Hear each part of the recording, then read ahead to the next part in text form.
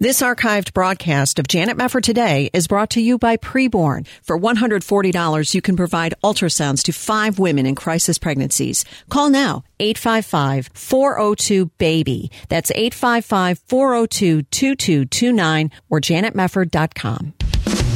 This is Janet Mefford Today. Our confidence is in Christ alone. Are we going to stand with God come what may? If the Word of God says it, I believe it. And that's the way it is. And now, here is Janet Mefford. Hello, everybody. I really have to agree with Matt Staver from Liberty Counsel when he says he's running out of adjectives to describe how completely insane the tyrannical abuses launched by state governors and local officials against pastors and churches are becoming. The latest story is beyond anything I have yet reported to you on some of the unconstitutional measures directed at churches and Christians during this pandemic. Churchgoers must register with the government in Kansas City. That's the headline on the entry here on the Liberty Counsel website. But I want to go to some of the news stories about this particular measure. This is a measure that was put into place. The Mayor Quinton Lucas of Kansas City, Missouri, had put out this policy, and houses of worship are being treated with the same restrictions as non-essential businesses in terms of keeping records about who attends a service or even anybody who enters the building.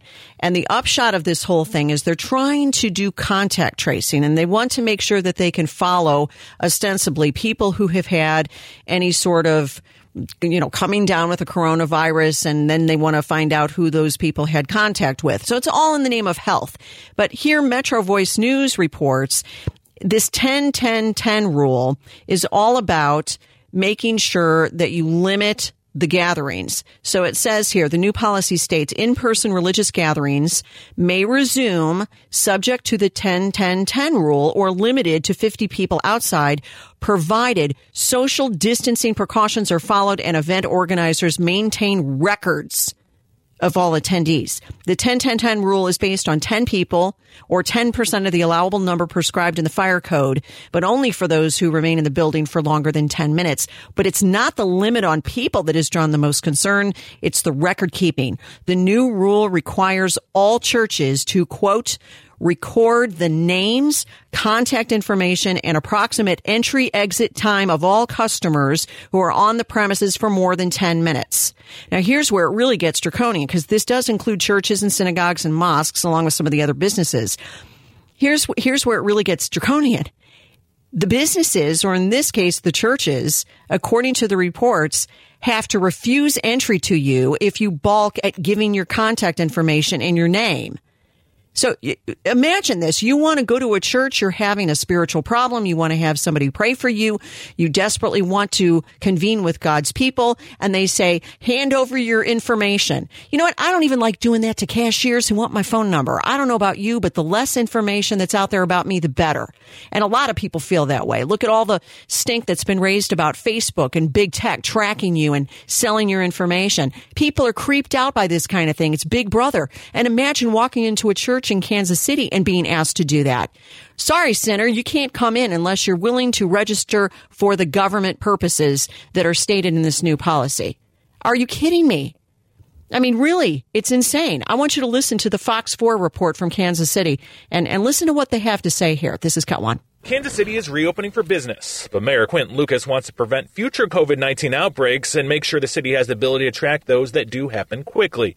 So as he told previously non-essential businesses they could go back to work on May 6th, he announced a 10-10-10 rule. That means businesses can only operate at 10% building capacity or have 10 people inside, including employees. And if you have people sitting for more than 10 minutes, be it at a barbershop, church, or restaurant, you have to have a log of all your visitors. This is a really challenging time to figure out where that line is of public health, for the greater good, and then individual privacy. Mayor Lucas says both the businesses allowed to open May 6th, like salons and flower shops, and those who will have to wait until May 15th, including bars, restaurants, and movie theaters, will have to keep that registry for 30 days to provide to the health department for contact tracing of the virus. Much in the same way that public health releases data subject to the many rules that guide everything that they do, from testing to the spread of sexually transmitted diseases, any number of things where they often do maintain that amount of privacy is essential. We will do the same thing with this type of registry. Registry. Does that make your blood run cold just a little bit? The government just wants you to register, Christians. Just register. We're only going to keep that information for 30 days. You only have to hand over those names if there actually is somebody with coronavirus. Somehow, I'm not going to sleep better at night in a Kansas City church knowing that, especially because there are people who are too quick to believe the government has our best interests at heart. They just want to do contact tracing. Well, if it were all about contact tracing, how come they exempted medical facilities and grocery stores? Walmart doesn't have to take your name and contact information when you walk through the door in order to buy your apples and your toilet paper. I thought they cared about contact tracing. Do you see what it is? It's overreach. It's unconstitutional. In fact, our friend Rich Bott, president of the Bott Radio Network, our wonderful affiliates, had this to say to the Metro Voice News. He said, this is outrageous on the part of the Kansas City municipal government officials. They're treating churches the same as businesses for COVID contact tracing purposes. This is a massive overreach, violating the sanctity of churches and the privacy of their attendees. This must not go unchallenged. And I agree wholeheartedly with Rich, and I agree with Matt Staver. He said these attacks on our churches cannot stand. The backbone of our country relies on our constitutionally guaranteed ability to worship and serve our Lord and Savior, Jesus Christ. Liberty Counsel also says the churches must turn over their membership lists. The city is denying that. They spoke with Morgan Said, the director of communications for the mayor, who said that while houses of worship must make a list, they retain possession and control of the information unless a health emergency arises. Said, we're not asking that churches provide a list immediately to the city. We don't want it immediately. Churches keep the list, and only if a member tests positive and that member attended a church function would the church provide a list to the city. Oh, okay. We feel so much better. Still unconstitutional, but thanks for clarifying that. You can't do that. You can't do that. And what about the penalties to all of this? Enforcement also. What happens? Are you going to have a bunch of police officers standing in the back waiting for somebody to walk in and sit there longer than 10 minutes and they're going to arrest people? What are you going to do about this? Well, the guidelines for these restrictions say that violations of any provision of this order constitute an imminent threat and create an immediate menace to public health and shall be considered a violation of this section under the city's code of ordinances. The city states it can fine churches and order them to suspend and assess other penalties, presumably jail time, as it outlines that the police will also have authority to enforce the policy. Oh, that'd be great PR for the city, wouldn't it? Just have the cops raid the church, hand over your contact information. We heard you had a sick person here. This is completely out of control.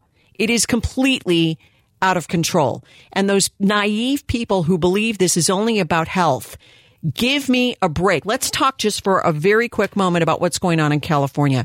No doubt you have seen all of these beachcombers who are gathering in Huntington Beach, for example, and these videos are going viral of hundreds, even thousands of people who are standing on the beach and saying, no, we're protesting Governor Newsom and this lockdown. This is insane. Let us outside. Let us enjoy the fresh air. Let us go to the beach. What are you doing? And he's, oh, no. Newsom has chastised these shelter scofflaws, saying the virus doesn't take the weekend off.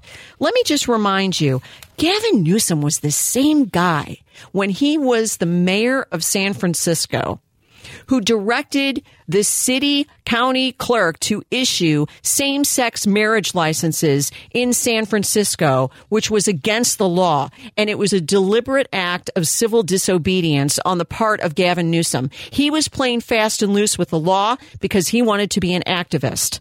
So why don't people remind Governor Newsom of how much he enjoyed civil disobedience when his pet project of so-called gay marriage was on the forefront of his mind in 2004, I believe it was.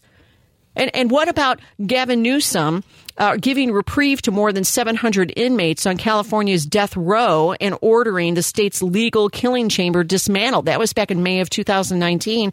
This story here from the Daily News, I can't remember which one this is. Sacramento Bee, I guess it is. And they were pointing out that when Proposition 17 passed by a 2-to-1 margin in 1972, enshrining executions in the state constitution, 44 years later, the Proposition 62 measure aiming to end capital punishment lost by a 52-48 margin.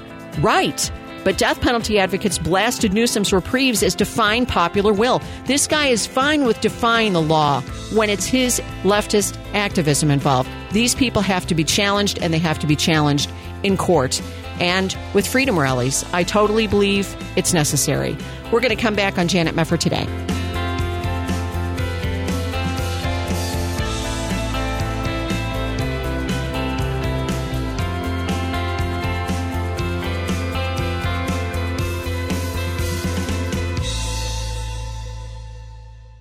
Here's Dan Steiner, president of Preborn, with an important update. The COVID-19 virus is having a terrible impact for the most vulnerable among us, the unborn. This past week, a woman shared she feared being pregnant with so much going on in the world. The abortionist gave her an RU46 pill to terminate her pregnancy. Our Preborn Center was there for her, however, reversed the abortion pill and saved her baby. Our crisis line is flooded with women with similar stories. Preborn centers are the alternative to Planned Parenthood. And this May, through a challenge grant, Preborn will be able to send $100,000 to clinics if this goal is reached. And you can help. Call 855-402-BABY. That's 855-402-2229. One ultrasound is just $28, but this challenge will double your efforts. To donate, just call 855-402-BABY. That's 855-402-2229. All gifts are tax deductible. That's 855-402-2229, or there's a Preborn banner to click at janetmefford.com. Are you in need of a health care program? You're in luck. As a member of Liberty Health Share, you're part of a community that comes together to share their medical expenses. You can sign up throughout the year with membership starting as early as the following month, and there are no contracts or commitments. Programs start as low as $199 per month, and there's no network, so you can choose your own doctors and hospitals. Liberty Health Share is a nonprofit ministry, not insurance, so your money goes toward helping other members with their eligible medical expenses. And in your time of need, other members are there for you, too. You can feel good knowing you're part of a community of like-minded individuals who understand the importance of people coming together to bear one another's burdens. Find out more by calling 855-565-2561. That's 855-565-2561, or visit libertyhealthshare.org/JMT. That's libertyhealthshare.org/JMT. You're listening to Janet Mefford Today. And now, here's Janet. Welcome back. One of the good things that has come about during this pandemic shutdown is the opportunity that is there for evangelism. And that's something that Child Evangelism Fellowship has noticed as they began launching online good news clubs and offering online COVID-19 resources for children. And we're going to find out more about it now from Lydia Kaiser, spokeswoman for Child Evangelism Fellowship. Lydia, great to have you with us. How are you? I'm doing well. Thank you for having me, Janet. Well, how has the COVID-19 shutdown affected you guys? Obviously, you have in-person good news clubs. That's been very much thrown up in the air, I know. But you have had some very ingenious responses, I would say, to the current situation with everybody closing down. What's been going on? Well, you're right. We have normally reached 25.5 million children a year with face-to-face ministries. So with the flagship program being the Good News Club that meets after schools. With the school shut down, all that just came to a screeching halt, and we were left wondering if we had a ministry, really. But something really miraculous happened. We were able to quickly put together a manual to show club teachers how to do this online. We got it to South Korea first. They were the first to beg for some sort of help. And then all of our international regional directors began to have it translated very quickly, and it's being used all over the world. Some clubs are reporting crazy high attendance, like in Norway, over 1,000 children at the very first web club that was held. That's great. That's fantastic. When you talk about conducting everything online, obviously there are a lot of things you can do and can't do, but how are you doing these clubs online? Just basically, what is the approach that you're using in order to draw children to the web instead of an in-person gathering? Well, the Good News Club teachers know their students, and every student has to have parental permission to attend the club, so the teachers are emailing parents with the link saying, join us at the regular time. And so when the parents allow that link to be used, they are essentially giving permission. And then each club has a monitor who's watching the children and making sure different ones are muted when they need to be, making sure the teacher's aware if someone has their hand raised, and helping to just facilitate the games and everything else that happens on that club. Wow, so it's basically like through a Zoom sort of situation where everybody's kind of on a screen. I got that. Yeah, and there's several of those platforms like Easy Talks, and they're around the world. And so that, besides all of our online resources, which are interactive, it has been, it has opened new doors, really, that we expect to stay open after the pandemic is over. Well, that's good. You mentioned some of the online resources. I know one of the booklets that you offer is one that's called Do You Wonder Why? And it's all about addressing tragedy. Now, this is something I know you've used after 9/11, for example, and there aren't a lot of opportunities normally to address a huge tragedy that affects all of society. But tell us a little bit about that booklet and how that's being used in the lives of some of these kids. Well, that booklet speaks directly to children about the emotions they experience due to natural disasters, illness or death of loved ones, crime, and so on. And we have printed and distributed millions of those around the world in many languages. But now we offer it online as a digital, free PDF download. People can go on there and just download it. It's also a video, and it's narrated by children themselves, so that's really cool. And I've been hearing from even adults that they really appreciate it and have received comfort from it, because it really just directly asks the really hard questions like, does God know and care about me? Why do so many bad things happen in the world? How could God allow this to happen? And then after answering those questions, the booklet goes into guiding the child how to get through terrible circumstances, how to become part of God's family, and how to receive God's comfort. Right. Now, are you hearing back from some of your Good News Club leaders, for example, around the world about questions that children are having? What are the questions that are really coming up from the kids involved with Child Evangelism Fellowship? I'm curious what kind of feedback you've been getting.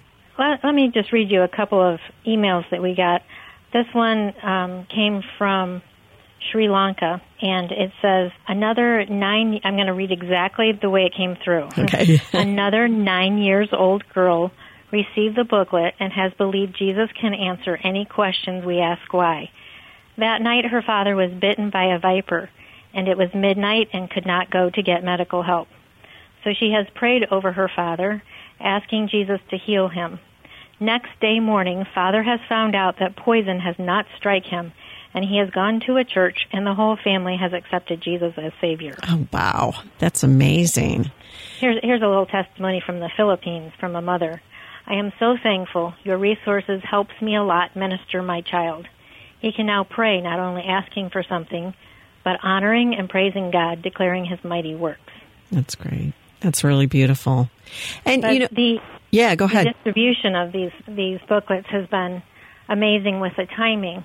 Like out in the island of Tonga in the Pacific, they gave one to every school child, and then the schools were shut down, and then they were hit with a hurricane. Oh, boy. So the timing of the distribution was just amazing. That is amazing. I hear stories like that all over. Sure. And what about American kids who, obviously, what's on everybody's mind right now is the coronavirus, and I'm sure a lot of children have questions. Have you heard a lot of feedback from people working with your clubs that kids do have a lot more questions now, or there's a lot more worrying among these children about what the Lord is doing? What are you hearing just right here in America?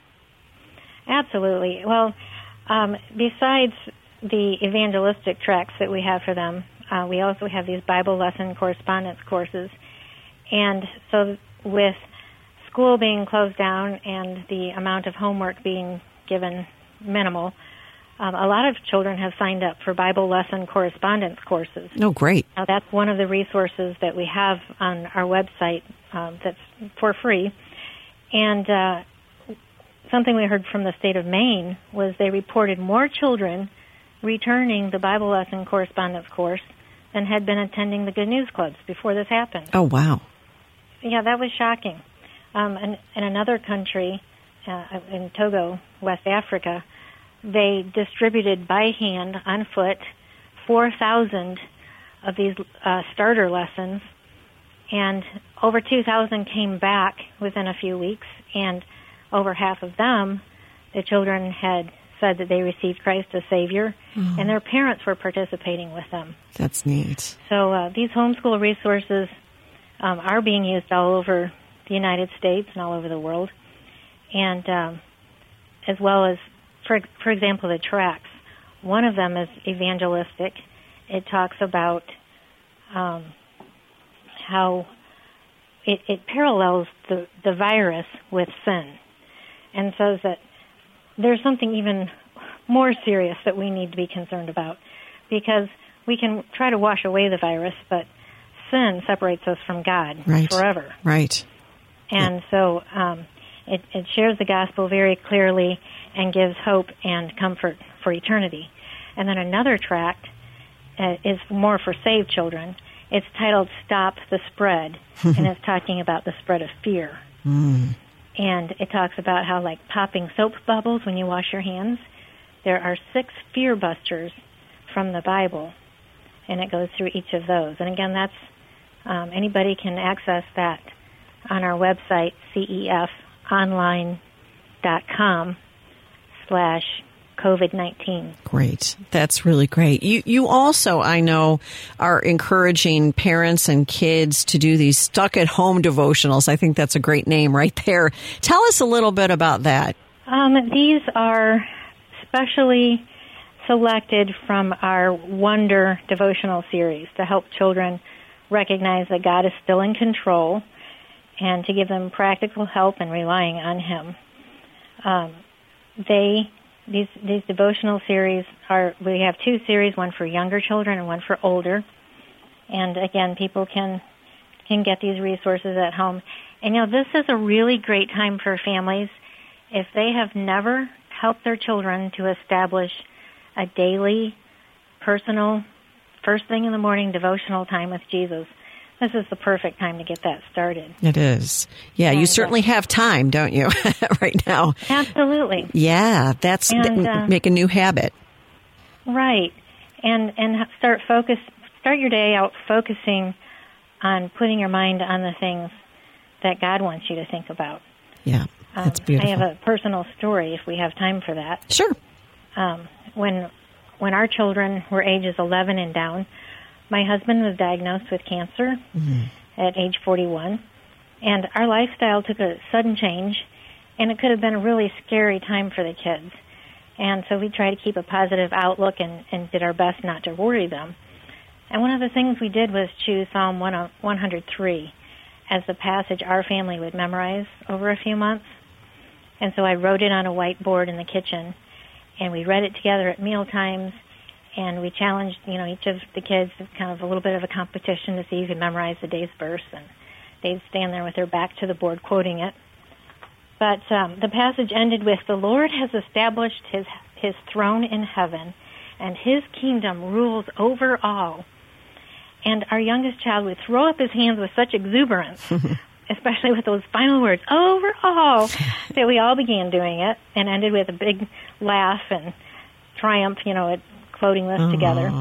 That's great. And even now, when we hear any verses from Psalm 103, we remember that really sweet time of family bonding while going through that ordeal. Yep, and so I just want to challenge families that they can their children will someday look back on this time, either with angst and flashbacks that are negative, or with realizing that that's when I first began walking closer with Jesus. I love that. Lydia Kaiser from Child Evangelism Fellowship. You can get resources at cefonline.com/COVID-19. We'll be back.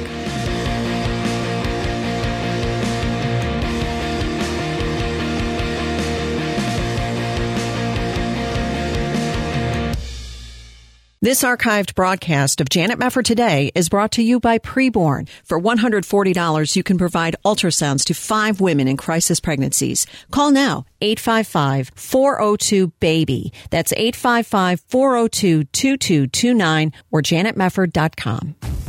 This is Janet Mefford Today. And now, here's your host, Janet Mefford.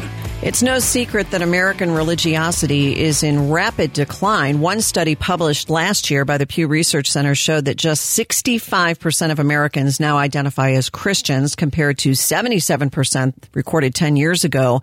And also the number of people without any religious affiliation at all has risen to 26%. What will our nation look like in the future if these trends continue? And are there some policies that we could put into place to help reverse the decline?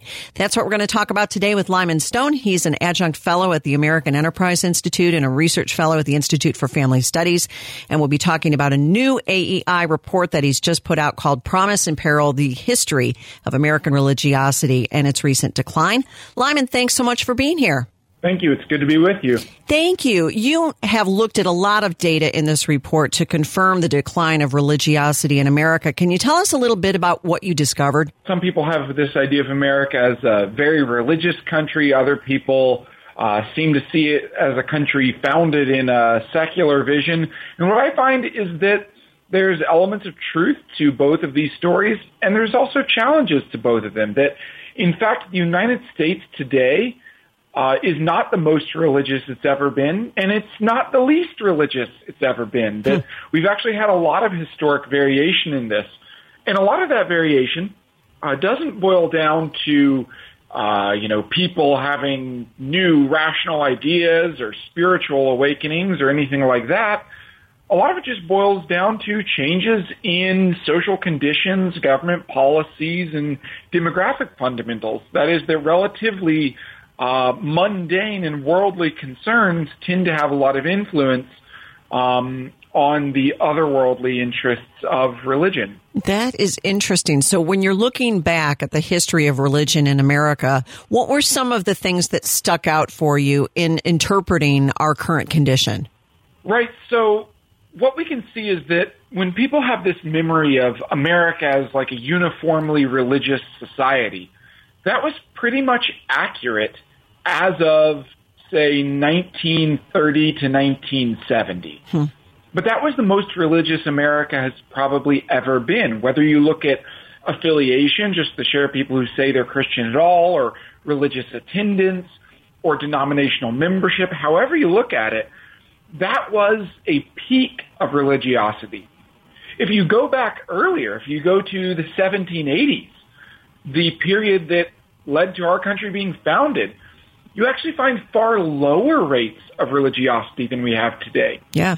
You find pretty significant rates of atheism. You find very low church attendance, low church membership, all these things. What that tells us is that when we look at our founding documents, we should understand that while they have often governed a very religious society at various times, that they don't necessarily reflect the religious vision that many Americans held. They may reflect, in many cases, a more secular vision of elites at that time. Interesting. Do you see a big disparity in terms of the policies that were in place during that peak period that you mentioned, 1930 to 1970, versus some of the policies that we have on the books now that are actually undermining those things that would encourage religiosity?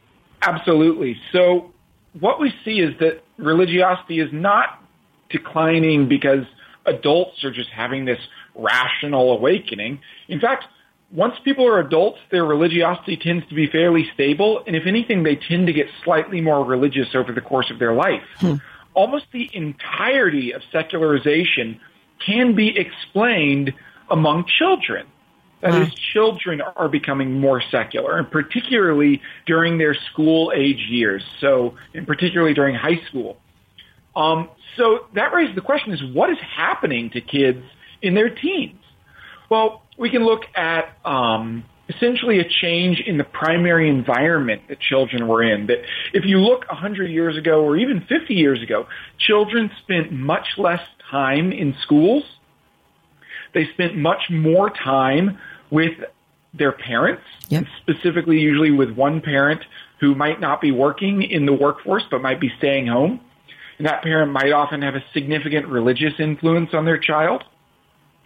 And also what we see is that up until the last 50 or 60 years, schools were not as strictly secular, even public schools. Right. So what we see is both that children are spending more time in more and more strictly secular environments, and they are spending less time in environments that include intentional spiritual formation, whether that is the household, church, or schools with religious content. Yeah. Now, this is very significant because it's something that you point out in your report. The expansion of secular education, in particular the public schools, is one of the explanations for the decline in religiosity, as you just alluded to. You know, this is interesting because you have had a change in the public schools. I'm old enough to remember when I went to public school, we could actually sing Christmas carols and nobody sued us. And, you know, nowadays you could never get away with a lot of the things that were just kind of fine with everybody when you went to a public school back in the 70s. How do you deal with that, though, from a policy standpoint to encourage more religious liberty, to encourage religious values and those sorts of things? Well, I think we have to start from understanding that this trend didn't begin in the 1980s. Right. This trend, the trend in declining religiosity associated with this, reaches back to the earliest data we have. You can start to see it in the 19-teens. So this goes back a long way. Now, the other thing to understand is that this is not about rising education. Students who spend an extra year in a Christian school do not turn out to be more secular. Wow. Right? It's not that getting more education or being exposed to more information makes you less religious. It's specifically the environment of more secular public schools. Yeah.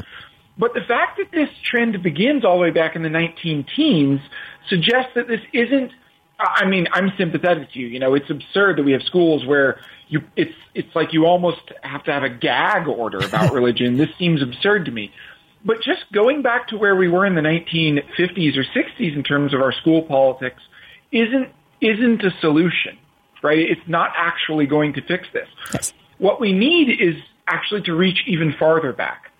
We need to reach back to the educational environments that actually gave us increasing religiosity in America during the 19th century. Good. Those educational environments often included extensive moral and spiritual formation, and not in some generic public religion, not a lowest common denominator religion, but specific sects and denominations. Yes. So I would argue that what we really want to see is not so much our public schools allowing more religious content, but we want to see a more competitive educational environment. Yes. We want parents to have choices in their schools. And we don't want to force parents who may have secular beliefs. We don't want to force that child to pray. That's going to cause problems, and we don't want to force religion on anyone. We just want to give all families a choice that they can have an educational environment that supports their values. And if you are an atheist, you should also have an option that supports your values. So I think what we need to do is we need to understand that that's not the system we currently have, because we pay an enormous amount of tax dollars to go to public schools that have very strict rules, which means if you want a different type of education, you double pay for education. You do. Which isn't entirely fair. So what we need to do is simply try to restore choice in education. What we need to do is give people options to select school environments that support the values that they have. And that means really we need to lean on school choice, and we need to lean on financial support for families. So things like a child allowance, and avoiding tax penalties for marriage and things like this. We need to do things that give families the financial flexibility to make choices that reinforce their values. Well, all of that is really good stuff. It's really important. And you really got into something there that I want to expand upon when we come back from this break. And that is the issue of the expense of parochial or Christian schools and double paying for education in many cases, and what policies could really help with that. We'll come back with Lyman Stone, his AEI report, Promise and Peril, the history of American religiosity and its recent decline. We'll come right back on Janet Mefford Today.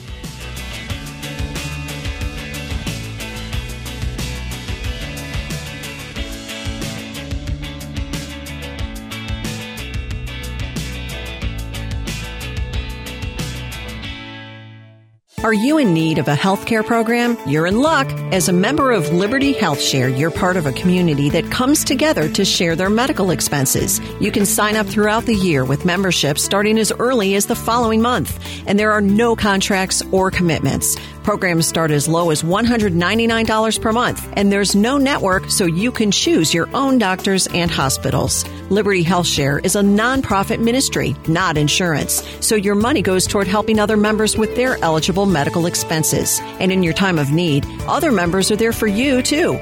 You can feel good knowing you're part of a community of like-minded individuals who understand the importance of people coming together to bear one another's burdens. Find out more by calling 855-565-2561. That's 855-565-2561, or visit libertyhealthshare.org/JMT. That's libertyhealthshare.org/JMT.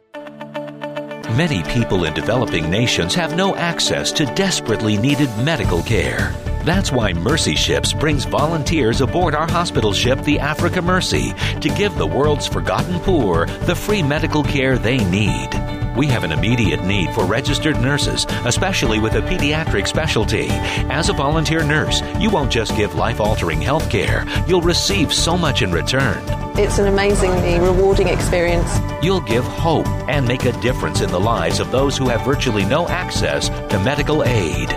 It's such a fantastic thing to do. Everybody who I've met on this ship either wants to come back and do it again, or they're already here for the second, third, or 10th time. So what are you waiting for? Show mercy to someone today. I would say go for it. Get more information and learn how to apply by visiting mercyships.org/nurses. That's mercyships.org/nurses. You're listening to Janet Mefford today. And now, here's Janet.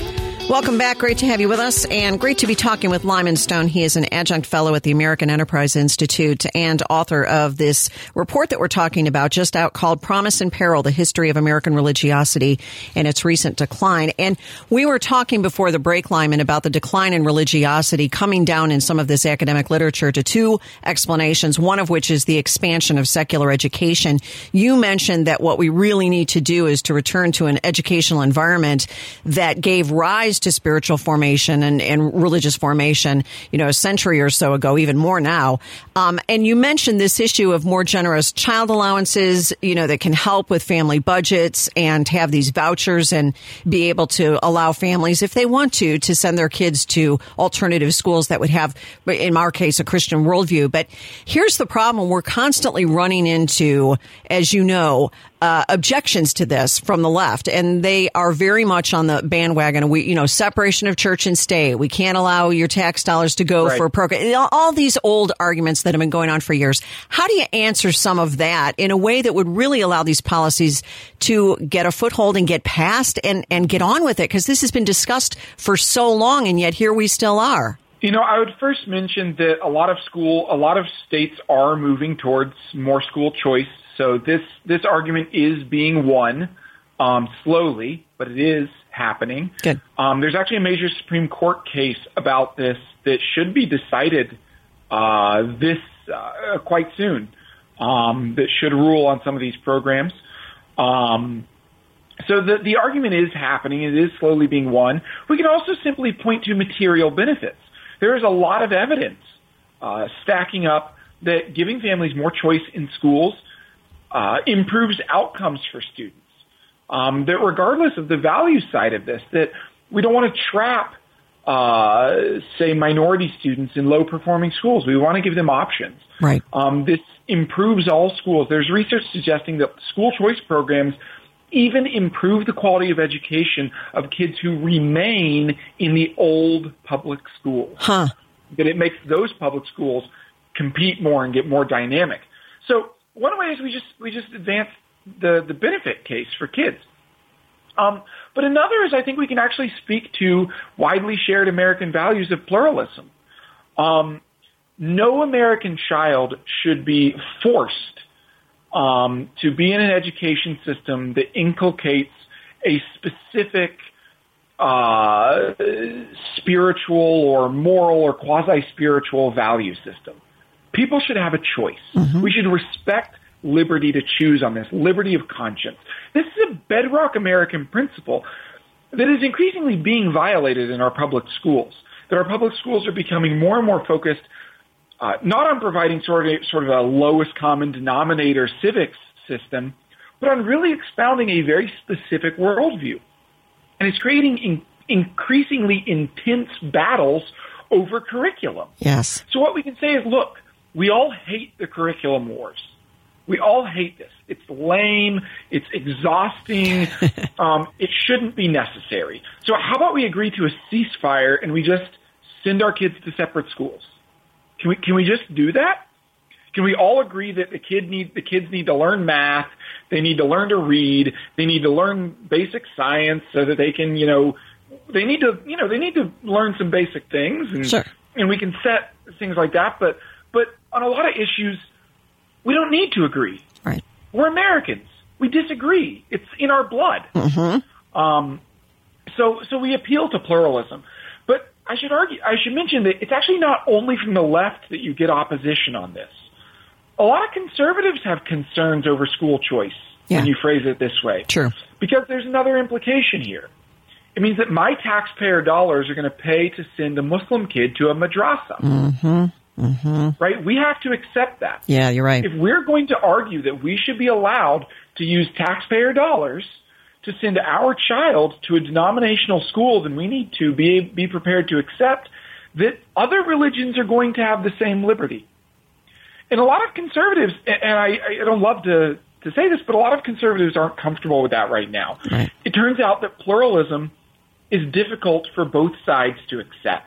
But I think that is the battle we need to fight. We need to argue that we live in a diverse society where we have to be tolerant of people we disagree with. We can't be snowflakes about this. We have to actually have some thick skin and accept that other people are going to do things we disagree with, and we just have to live with it. But it's fine as long as we can ensure that our children get the values that we want to share with them. Well, and you can look across the spectrum and see how our current situation is not ideal either. So no matter which way you go, obviously you have to acknowledge that what we're doing right now for millions of people isn't working. So that's a really important point. Something else you mentioned, Lyman, was the decline in marriage is one of the factors that has been listed by these academics as leading to the decline in religiosity. What sorts of policies do you think could be implemented that would continue to shore up marriage and get behind the family? Because it really is the case with more and more and more broken homes. Kids are paying the price, and there really is, a huge breakdown for society when the family falls apart. Yeah. There's a variety of things that we can do. And the research connecting marriage to religiosity is quite solid. It turns out that one of the best predictors of whether a young person remains connected to religious life is simply their marital and childbearing behavior. That if you get married and have kids, you remain more attached to religious community. Yeah. So we want to encourage this, right? And also marriage has plenty of health benefits and economic benefits. It's beneficial to society for all these reasons. So the reality is marriage hasn't declined all that much among better educated people, among higher status, more elite people. People like me who have graduate degrees, we still get married at similar rates as we did 50 years ago. Okay. Marriage has declined among working class people. Yes. And when we go looking for the reason why, it's not complicated. It's because we have all these programs that we've tried so hard to make sure that no one ever gets a benefit that they don't totally deserve, that we've created a lot of marriage penalties. So we've said, look, if you're a single woman, you can get a lot of welfare benefits. But if you get married, your husband should take care of you. Yeah. So we're not going to give you welfare benefits. But what this does is this creates a marriage tax, because it means you lose benefits if you get married. Yes. We punish people for making a good choice for their life. These losses can be enormous. It can be literally tens of thousands of dollars of lost benefits. Another thing we should be thinking about here is stuff like housing costs, right? We need to make sure that we're not implementing onerous regulations limiting where you can build houses, because this drives up housing costs.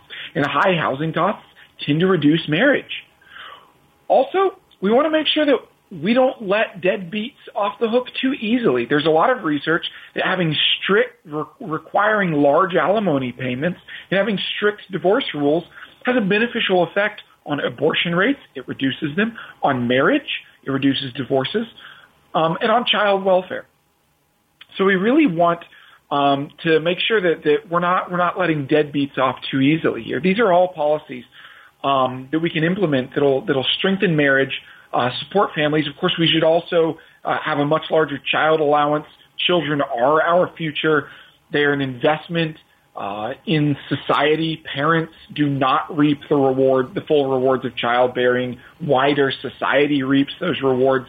So we should repay parents for the service that they are doing to society by providing a child allowance. Hear, hear. I love that. These are all policies that will help support marriage. Yeah, and you look at this, you look at the demographic rates in the United States. We already know what they are in Western Europe, but we're beginning to see such a fall off in women having babies. And so we want to encourage babies, do we not? That's good for our society as well. How in the world are we going to keep all these entitlement programs afloat if you don't have more taxpayers? I mean, that sounds crude, but I mean it, in many, many senses. That's one of the benefits. But shouldn't government be in the business of encouraging families to be established and for children to come into the world?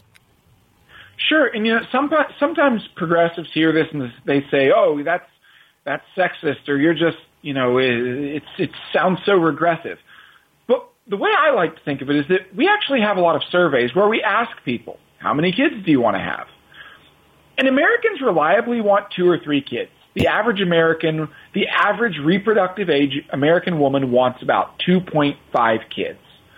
And yet she's only likely to have about 1.6 or 1.7.